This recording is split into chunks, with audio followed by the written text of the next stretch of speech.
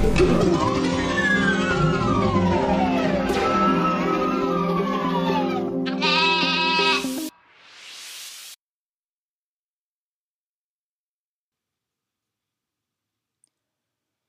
back to the Curdverse.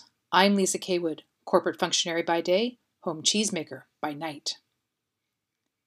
Last time on the Curdverse, we talked about cheddar and other forms of traditional British cheeses. But since the 1980s, there has been an explosion in British cheesemaking, exploring a wide variety of different cheese types. So today, I invited our first guest onto the podcast, longtime British person Mike Nistor, to tell us about some of his favorite cheeses in the modern British cheesemaking scene. Mike, welcome to the podcast.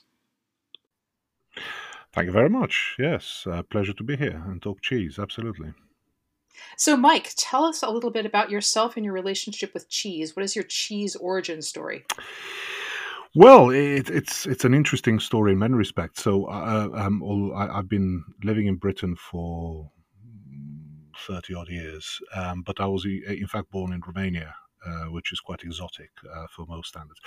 And my love with cheese, I suppose, began when I was taken by my parents into the mountains for walks and things, but often we would pass shepherd huts, you see, and they still practice like they do in France over there, the transhumance practice, which is essentially taking all the sheep in a village to the mountains for the summer, and then bring them back for the winter. So, of course, if you walk around, these sort of various they're more or less huts, I suppose, but we often happen to be there when they were making cheese. And this is not, industrial. This is not even artisan to some extent. This was very much a way to preserve the milk and Yeah. to bring something back to the sheep owners to have in the meantime. And it was just marvelous. It was this sort of the way the whey was, then used in cooking after the process. They had their own little cultures, which, molded bread and so forth, and lots of other things, and taken stuff straight from the sheep themselves. And it was just fascinating as a process for me because I was at the age where the transition of one element to another, essentially the liquidity of the milk into the solidity of the curd, was just magic. It is. And It is. and it was that sort of feeling of independence in the mountains and the fish and the freshness and all that sort of stuff, and that stayed with me ever since. And that's how the sort of love for cheese began, and then obviously eating more and more of it, and now making it as well. So, and studying about it, part of the Academy of Cheese in London. So, yeah, that's the origin. Awesome. So what is the Academy of Cheese? I keep seeing things about it. Yes, I mean the Academy of Cheese is an organization which is a non-profit, and it's designed specifically for the promotion of cheese making, cheese knowledge, and to a slightly lesser degree, British cheese. They've done tremendous work during COVID to support cheesemakers in various respects, organizing, for example, cheese weekenders where, online, where people were introduced to cheese and various experts were talking about it and so forth, and promoting British cheese. And they run courses where you can either learn with a tutor or by yourself in the first phases, the basics of cheese making, of cheese tasting. There is a cheesemaker in England, a cheddar cheesemaker, which is making cheese for hundreds of years, and is Quick's cheddar, they're called. And Mary Quick is the latest in a very long line of cheesemakers. And she's starting a project which has been taken with the Academy of Cheese to standardize, if you like, cheese tasting. Now, what that means isn't obviously to impose a certain dogma on the tastes or on the cheese, on cheese lovers, but it was more or less to find common language when we talk about cheese. So, for example, if I told you something like like a bloomy rind, you know exactly what I mean. And if I describe a slightly animal or slightly mineral taste, you'll probably know what that is as well. So, the Academy of Cheese is very much part of the project to standardize this sort of cheese and tasting and find common ground in England. Yeah. Very cool. So how would you describe sort of a classic British cheese as distinct from other cheeses from other parts of the world? Well, the interesting thing about British cheese, I think, it's there are two things.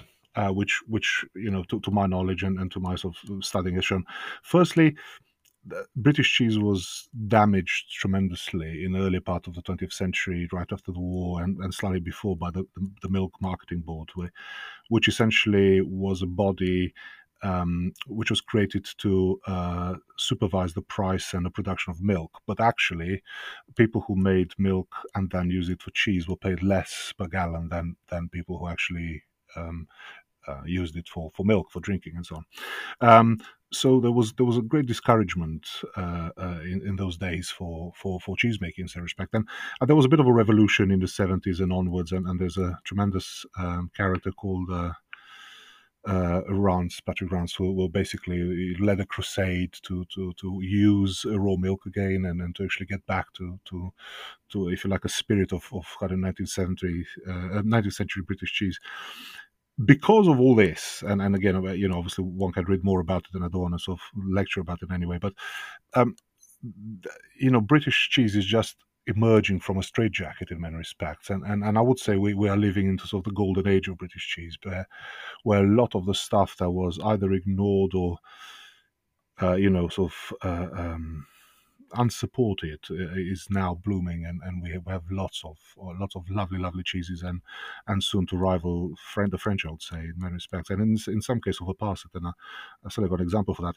So in that context, I mean, I would say you can talk about the greats, about the Wensleydales and the Lancashires and the Cheshires and all the rest of it, but obviously cheddar is you can't talk about English cheese without mentioning cheddar.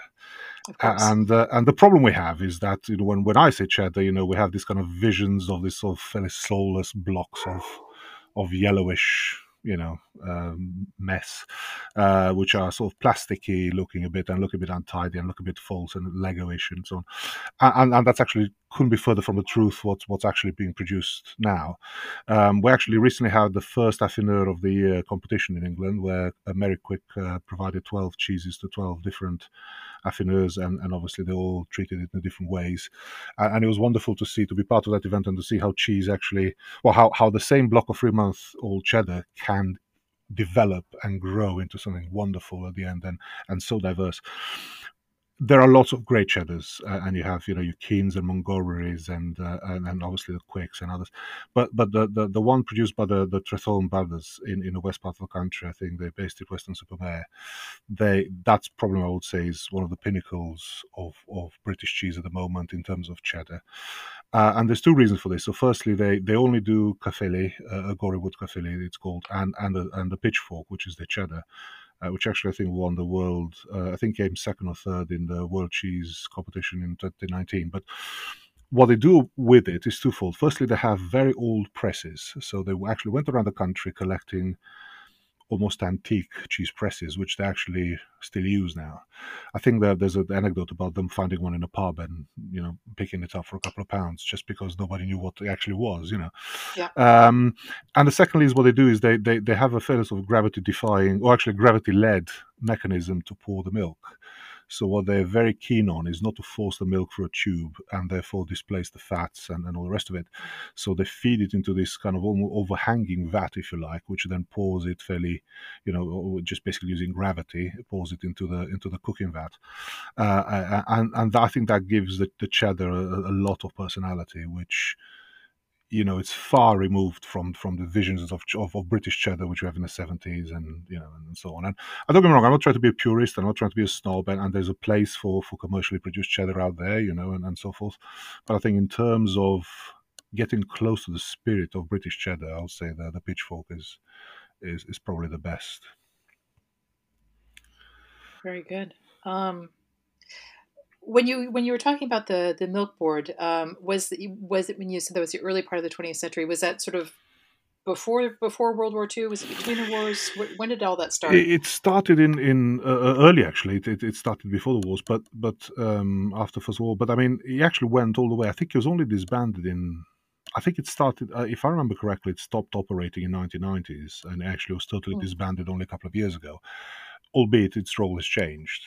The thinking at the time was very much a sort of a war and an efficiency drive and a war policy where we need this very nutritious substance as milk, and we need it for to be consumed rather than be, if you like, played around with in terms of making cheese. Mm. Um, so therefore, the concept of terroir, which the French have, like there's this particular type of milk and a particular type of region with coming from animals which were particularly all this sort of stuff, was quite foreign to Britain until quite recently. It was a very Mm. functional approach. And actually, if you look at the penicillin, for example, content of milk in the sort of late 80s was a lot higher than most European countries, purely because of the way the animals were fed, and that obviously transported into the milk. So until I would say about the 80s, and I say there's about the 1990s is when the revolution really started. The quality of the milk used for cheese, not the quality of milk overall, was subpar in many respects. Mm. To produce something that we would call, world beating artisan cheese.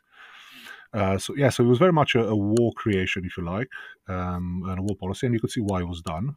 Maybe the mystery isn't that it was done, but why it survived so long. Yeah. Yeah. Yeah. Mm.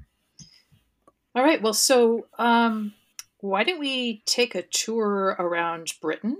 Um, I think for those of us outside of the UK, of course, we all know cheddar. We don't necessarily know good cheddar, but we all know cheddar. But I think there are a whole slew of cheeses from all parts of Britain that perhaps are a little less known. And so I was hoping maybe we could tour the country a little bit with you. Maybe you could tell us about some of your favorites. And why don't we start in Kent, and then Yeah, we'll head west to the West Country and absolutely. I mean, go the, from the there. the the great thing that we have in UK at the moment is that it's almost like the cheese industry is it no longer has a straitjacket around it. So, for example, in France, if you want to produce camembert, and I know it's produced all over the country, but if you want to be considered seriously, it has to be Normandy based. Yeah. If you look at something like Abondance, for example, it has to come from the village of Abondance, from Abondance cows, and Yeah. that's that.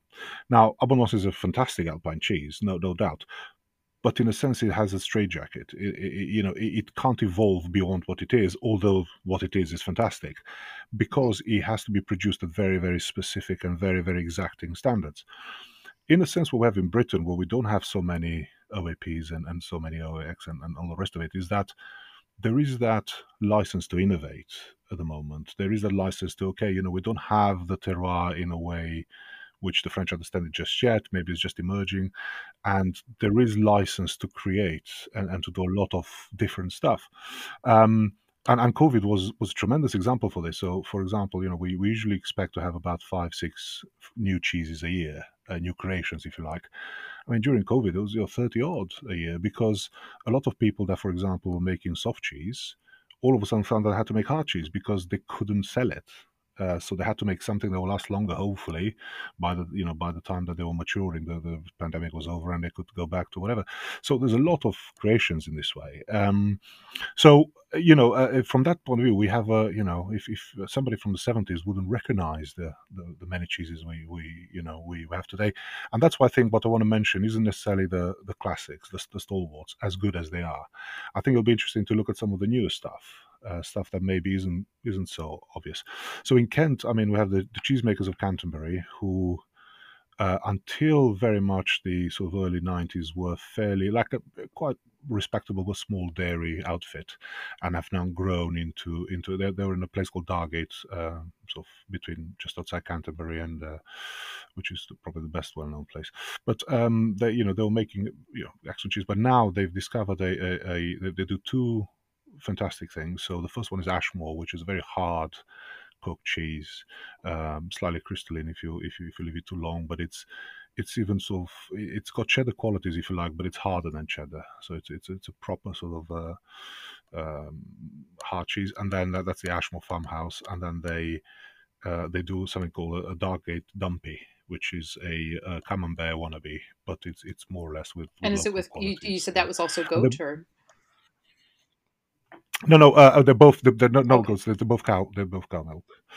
There is something called Ellie's goat cheese, which is local in Kent, but that's pretty much fresh goat cheese as opposed to matured. But Ashmore is matured for a number of months between 6 and 12, whereas the Dagge Dumpy, the so camembert type is of about 6 weeks or so.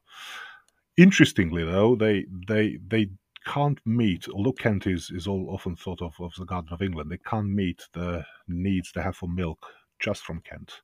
So actually, they go up north to pick up some of the milk from um, uh, Stratford upon Avon, so Shakespeare's place and all the rest of it. So actually, funnily enough, some of the milk they use down here, it's actually coming from Hmm. hundreds of miles away.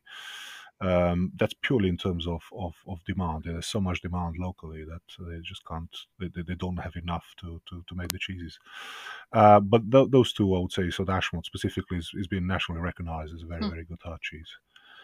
So that'll be sort of Kent. And I mean, Baron Bygod, which is probably our next, I would say, our next cheese that is worth a mention. I mean, Raymond Blanc, the sort of renowned French chef, called it that it's better than Brie de Mieux, which is for a Frenchman to say that. I would say that's That's almost nearly sacrilege. paramount to Yes. treason, really. Yes, it is. So I think if he said it's that good, then it is. And this is a very classic brie type. It's quite runny. And wonderful thing about the Baron is that the more you leave it, you can go from sort of fairly chalky paste. You can see that it's young and it's still nice, but it's got relatively um, wet Hmm. chalk feel to it, and then as you leave it along, then it just becomes sort of runnier, sort of creamier, sort of notes of cabbage and so on. So it's a lovely lovely cheese in many respects.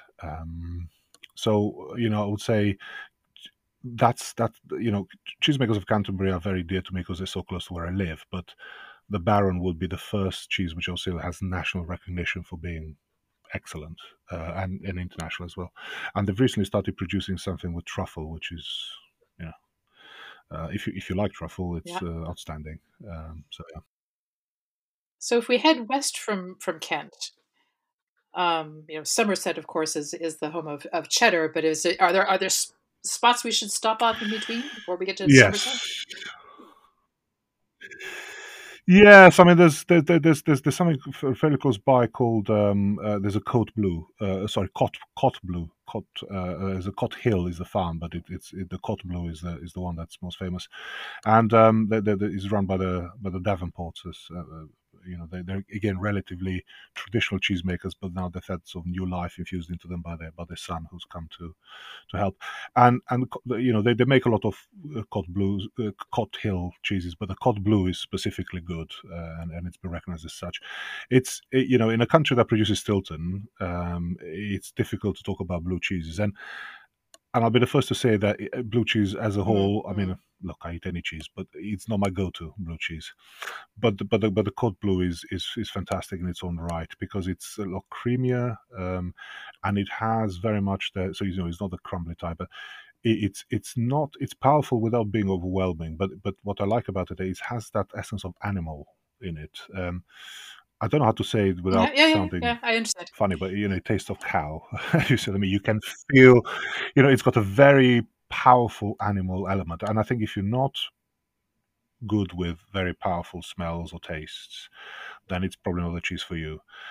Well, I think that it's actually really interesting, especially given your cheese origin story. I think for a lot of people who are used to sort of mass-produced supermarket cheeses, that whole concept of tasting the farm and tasting the animal and so forth is Mm. is very very strange. But I think that if you're more accustomed to that, and you're with your early experiences with very local cheese, I think that absolutely makes sense to me that you would sort of gravitate to something like It that. is, and the thing is, I don't mind. I mean, again, I repeat, I eat any cheese, and one of my, I do a bit of social media and so forth, but one of my strongest desires is to not be unnecessarily critical.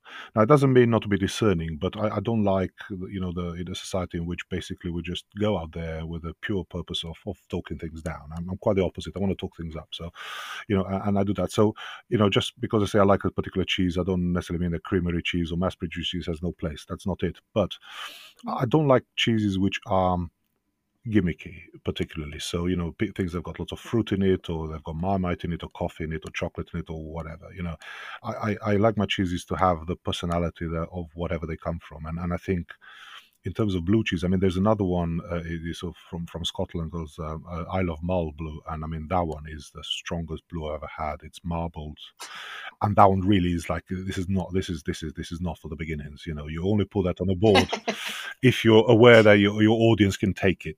That's one of those. It's like you could kind of feel the very sharp Scottish winds in it. I mean, it's just so powerful. Whereas this one, it's very much. It's one you drink with a really peaty scotch It, with. it will lend itself very much to that drink, yes. Whereas this one, it's very much different. It's not just because it's creamier but it's got a very sort of thin. It almost looks like a Morbier, but instead of that ash line in the middle, it's a blue line. So it's slightly more mellow, but at the same time, it's incredibly powerful in terms of the sort of raw animal taste in a good way. Um, so it's kind of going slightly sort of that way. I think it's Lincolnshire where they originally are, but I think they're slightly more south than that. But that would certainly be my. If I were to build a cheese board here, I would certainly go for the Baron and then the Cold Blue.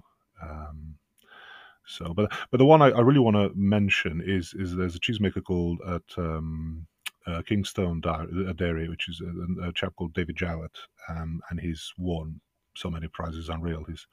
He's some people get so big weak at the knee when they see rock stars or movie stars or whatever. I have these feelings with cheesemakers. I'm a I don't stalk them instantly, but it's just they have the same effect on me. And I think David Jarvis is pretty much a rock star when it comes to British cheese. And he's started very young, and I think he's worked at a couple before he's settled at a sort of Kingston.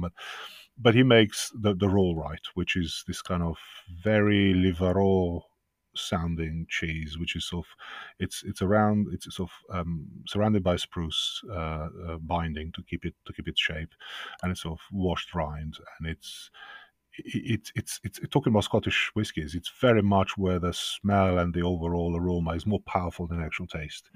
When you actually taste, it's so mellow and it's so surprising and so subtle. But when you actually smell that, when you unpack it and smell the first thing, you think, oh, okay, I'm in for it here. Yeah. But when you actually taste it, it's just phenomenal. Raw milk. And I'm sorry, what was the name of that cheese? Roll right. And is that also a Scottish cheese or? No, no, that's David Jarno. He's English. He's an English producer, and but he does. He's basically does now. He does Evan Load, which is again another washed or even load, I should say, another washed rind cheese, which is quite phenomenal. It reminds one of the sort of Moroi or Moray or Moroi. Maroy, yeah. Mara, that's it. That's it. Sorry, yes. My tongue's not doing the thing. Yes, in France, which is sort of fairly sticky, washed rind, but quite pungent. But again, ultimately quite delicate when you get to it. And of course, his Morbier wannabe called Ashcombe, which is unashamedly a copy of Morbier. But as he said, it's a British Morbier, and I think that's a cheese that you don't associate with England. And I think the reason I like him because he produces cheeses that you normally associate with the continent in many respects. When you think England traditionally, and I suppose that's why I want to mention him, is because he is the new era of British cheese. When you talk about England, you have these visions of these wheels of sort of fairly hard, flavoursome but cooked cheeses. Your sort of Lancaster, Cheshire, Lancaster, all that, cheddars and so forth. Whereas I think Britain's discovered subtlety when it comes to cheese. There's a lot more cheese now that is techniques are different, invention is different, and yes, some like this Ashcombe is okay. It is like a Morbier, and it's meant to be like a Morbier, but it's very much a British take on it. How so? Well, it's basically got a. It's just it. Firstly, the texture is slightly more toffee-esque for a start. Okay. But secondly, is the taste. So Morbier is a lot more subtle in many respects. It's a little bit more. I won't call it refined because that's not the right word, but it's somewhat smoother on a tongue. I mean, whereas the Ashcombe is slightly more, it deconstructs rather than melts, if that makes any sense Yeah. on the tongue, Yep. for one thing. And secondly, it's just got that extra bit of um, I won't call it nuttiness, but also almost like floral element to it, which I don't think the original Moby does. No, no, it is Um, definitely a more mild cheese. so yeah, so I think the original is slightly nuttier, slightly sort of even more caramelly in the same extent. But this one, it's I would say it's more pastoral than anything, you know. Hmm. Whereas they, if you put them side to side, you probably wouldn't notice much of a difference. But when you actually put them in the mouth, they are different. So David Jowett and his cheeses, I say, I certainly would, if anyone ever comes to the UK and say, all right, you know something, I really want a piece of cheese, I'll go for a roll right.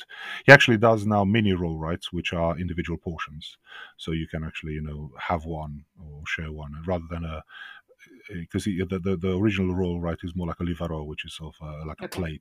plate size, so yeah, so he would be certainly one that I would recommend. So Middle England is mostly, um, and I mean, going towards the West Country, as I say, I mean the Trethorn brothers that do amazing stuff, and their Caerphilly is sensational.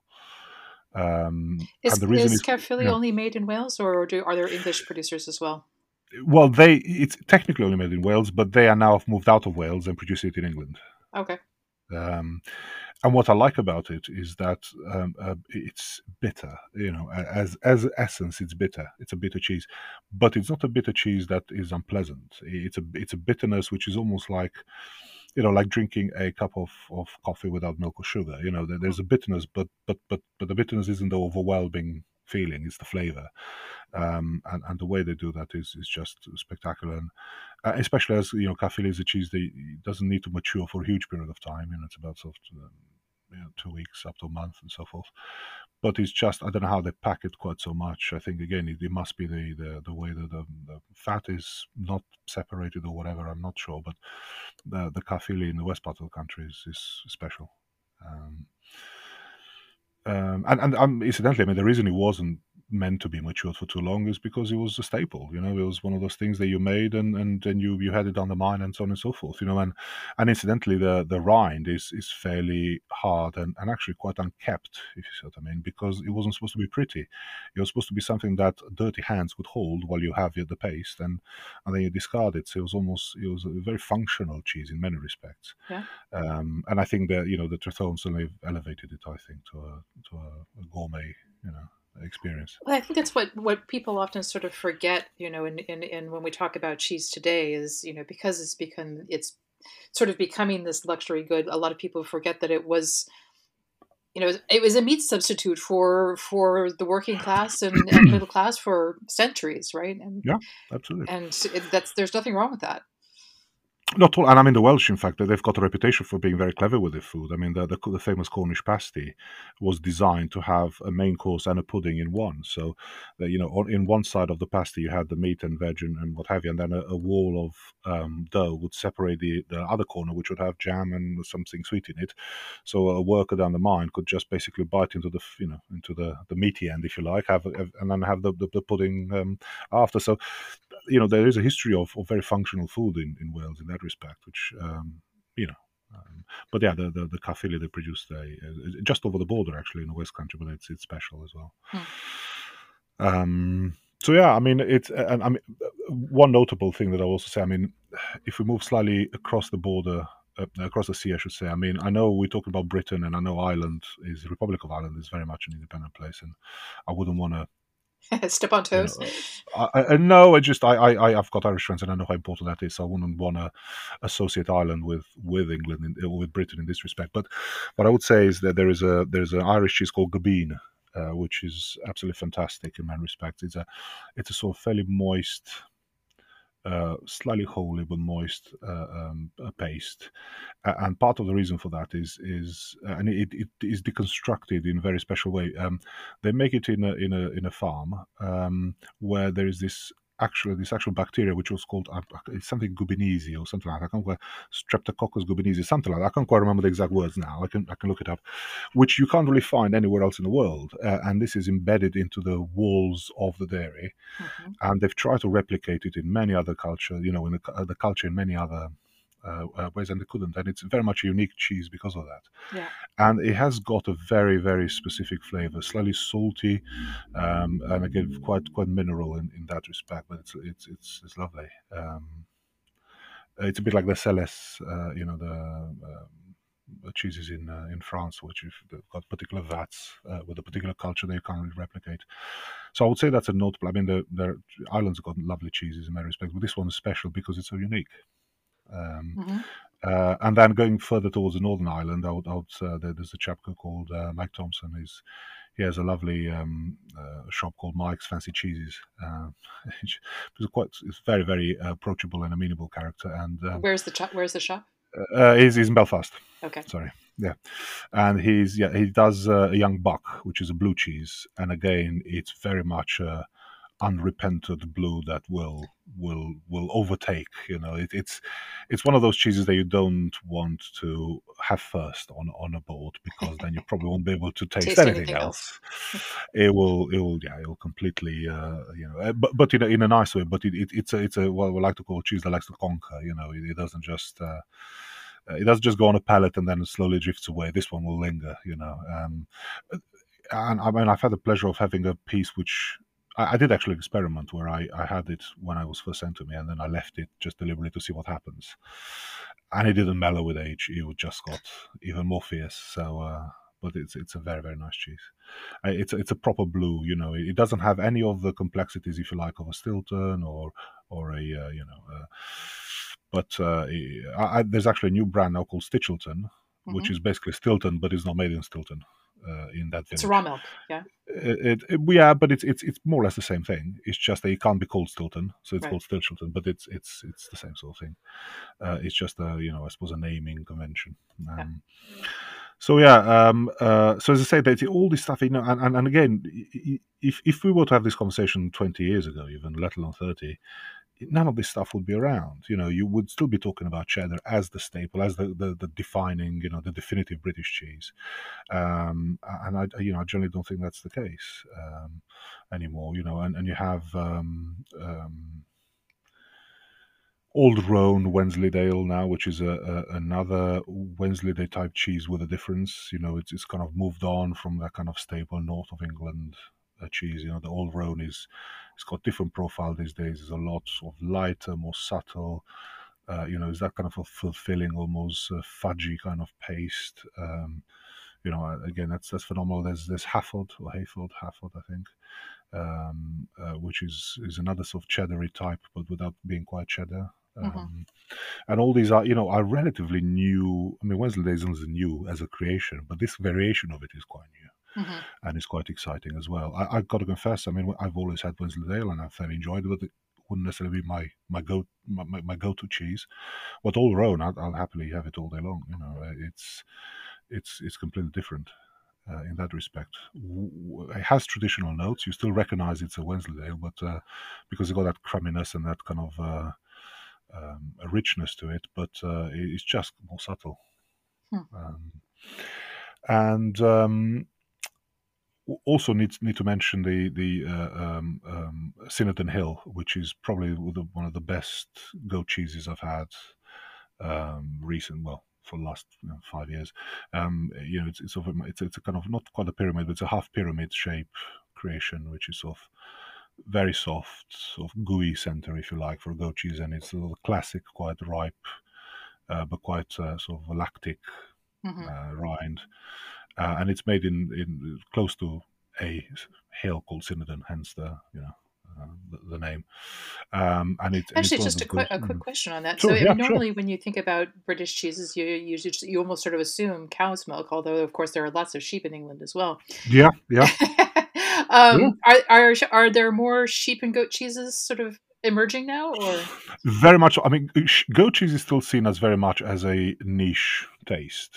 I personally love it, but it is, and there are some very, very, you know, um, competent goat cheeses, very very common. Uh, Out of which, as I said, this particular one is the pinnacle of it. The best, I mean, in terms of sheep, there's Berkswell, and I mean the Berkswell is the reason I love Berkswell as that's a sheep cheese is because I saw an interview with the chap, I can't remember the name now, but the chap's making it, and they could tell you a good batch from a bad batch purely on the number of little indentations that are left after um, you remove the molds. Because they said if those indentations are too pronounced, that means we didn't have enough staff that day to take them out when we should, so they were staying in the mold for far too long. And I mean that level of detail, which as an amateur cheesemakers, obviously I noticed them, but I won't tell you. And remember, I make my batches are sort of 8 to 10 cheeses and so forth, at the time. Um, but that level of detail in a professional outfit, that makes it's phenomenal. And Berkswell is in terms of sheep cheese is just is outstanding. And I think with things like Trethoven and with things like the Berkswell, I think they have their own animals. They look after their own production as well. So some of the others have to get milk where they can, but these two actually make sure that they have the cattle and the sheep and whatever on site, and they look after them in a way in which they would like to. For milk. And I think this is why I think that whole idea of terroir is now becoming a thing in England, where it's just not enough that we get the milk, like for all the right reason. I understand what the cheesemakers of Canterbury do, and I'm not, Yeah. having a go in any respect. But would you call that a Canterbury or Kent cheese? Well, if the milk is, essentially coming from north of England, probably not. But as nice as it is, whereas these guys, as I say, I think they are taking that to a different level, and they are now looking into producing that very specific individual, taste. So yeah, Berkswell is a great example of a sheep cheese, which is again a cut above the rest, I think. Very nice. And if someone were coming into England, just say for a couple of days for a conference or a quick visit, and we're only going to London, Mhm. where could one go to find some of these cheeses in London? Well, luckily, there's actually increasingly a number of places where you can. I mean, but I think Paxton and Whitfield, Neal's Yard, those are two very, very, very good cheese shops, cheesemongers. I say I don't really want to call them cheesemongers because they actually do a lot of affinage on site as well. They have deals with the producers where they get the cheese in relatively young, and then they actually mature it on site, and then. But those two, I would say, if I were to go to London and say, right, I've only got one day here, which one I would choose, it'll be one of those two to get the best British cheese around at the moment and have a chance to also get the relevant stock. So it's one thing to Mhm. order online and say, okay, well I can wait 4 weeks for this to be delivered or whatever, but to actually have it on site and I can taste it and take it away. And not just that, but the level of knowledge that those guys have as well, and be able to tell you a lot about what they hold. So that's why I think calling the cheese shop or cheesemonger is limiting in many respects. All right. Well, I think we could probably talk all day, but I think that's probably a great place to stop. Quite. Mike, where can people find you on Twitter if they want to know more? Well, I yes, I'm on Twitter as This Is the Way, which is a Star Warsy pun, I suppose, because of trying to combine my two passions. Obviously, way. That's Way, Whey. Yeah. Indeed, yes, indeed, yes, it is. And on Instagram, I'm just like myself, Mister. And but always happy to interact in any way, and pictures, books, articles, and so forth. So I'm always up to talk about cheese. All right. And I have one final question. You have it appears, at least one whole wedge of cheese every single day. Do you really eat that much cheese? Yes. It's just, I put a notification very early on when I started talking about cheese online, and it says it's about honesty and about trust, and I think this is what some people appreciate. Firstly, any photograph that I put there is a cheese that I've photographed and eaten myself. If that's not the case, I will say so. I would say this is something else, but everything that's photographed is eaten. None of it is thrown away. Every single thing that I have, I mean, I might not finish it in the same day, but every single thing I eat to the last morsel, without fail. Awesome. All right. Well, thanks again, Mike. And I hope that more people will find you and hit you up to talk about cheese. Likewise. Thank you so much for having me. All right. Thanks for joining me and Mike this episode. Next time on the Curdverse, I'll have another interview, this time with Perry Wakeman, head of cheese at Rennet and Rind, also in the UK. And we'll be talking about the fine art of affinage. So join us again next time as we once again enter the Curdverse.